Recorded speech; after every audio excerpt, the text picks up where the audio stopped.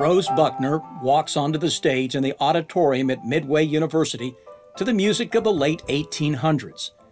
She's dressed in a long black skirt, a white collared shirt, and a long green scarf that reaches almost to her knees. The year is 1890, and Rose is portraying her grandmother, Olivia, at the age of 16. My name is Olivia Buckner.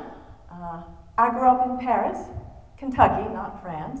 Buckner, who now lives in Chicago, wears glasses and stands at a podium in the middle of the stage. On one side of her is a large picture mounted on a stand of her grandmother, dressed in a dark coat and dress, her hands clutching a billfold. Buckner's grandmother stares at the camera with a mischievous, beguiling look. On the other side of Buckner is a large picture of an adorable naked baby boy looking over his shoulder at the camera.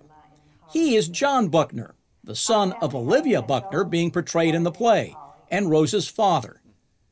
Prior to the performance, Rose explains she never met her grandmother, but her father told many stories. And always part of the story was the fact that she had been quite a rebel and had married a Japanese man, which was really unthinkable at that time. In 1903, the marriage of Olivia Buckner at the age of 28 to Yutaka Minakuchi, about the same age, made newspaper headlines.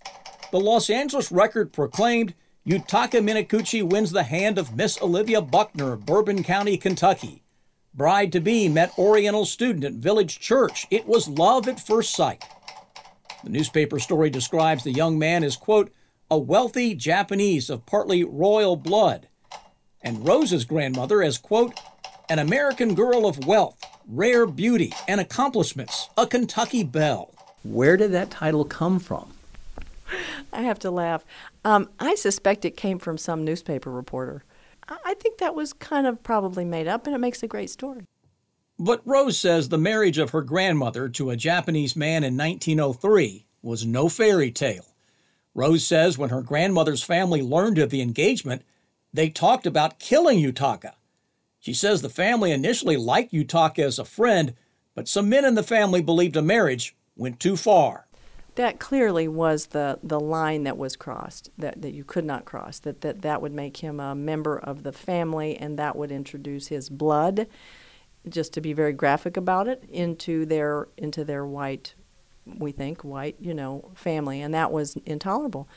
Rose says Olivia and Yutaka married in Blue Lick Springs, Kentucky, at the home of another side of her family that supported the couple. Her father was born the following year.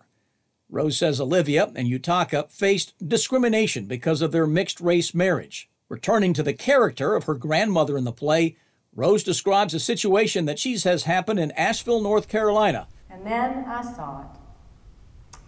"Go home, chinks," scrawled in big letters on the side of our new Cadillac. After 11 years of marriage, Olivia and Yutaka separated and many years later divorced.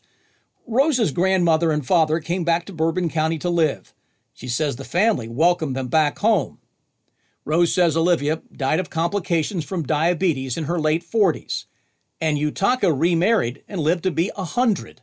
If they had not married, you wouldn't be here. Exactly. How does that hit you? Oh, I just want to cry. I want to laugh. It's astonishing to me. It's such a, I think some kind of divine order there. It's hard for me to believe any of those unlikely circumstances were an accident. It's a fascinating story, but this is your life and your family, and you're making it very public. Why? I think it was a story worth telling, that she followed her heart, that she really did what she thought was right at the time. There was something pretty special about this woman. So I really had to dig into that. Rose says her message about individual stories is important, and her grandmother's story did not disappear with her death. Off the beaten path in Midway, I'm Sam Dick reporting for WEKU.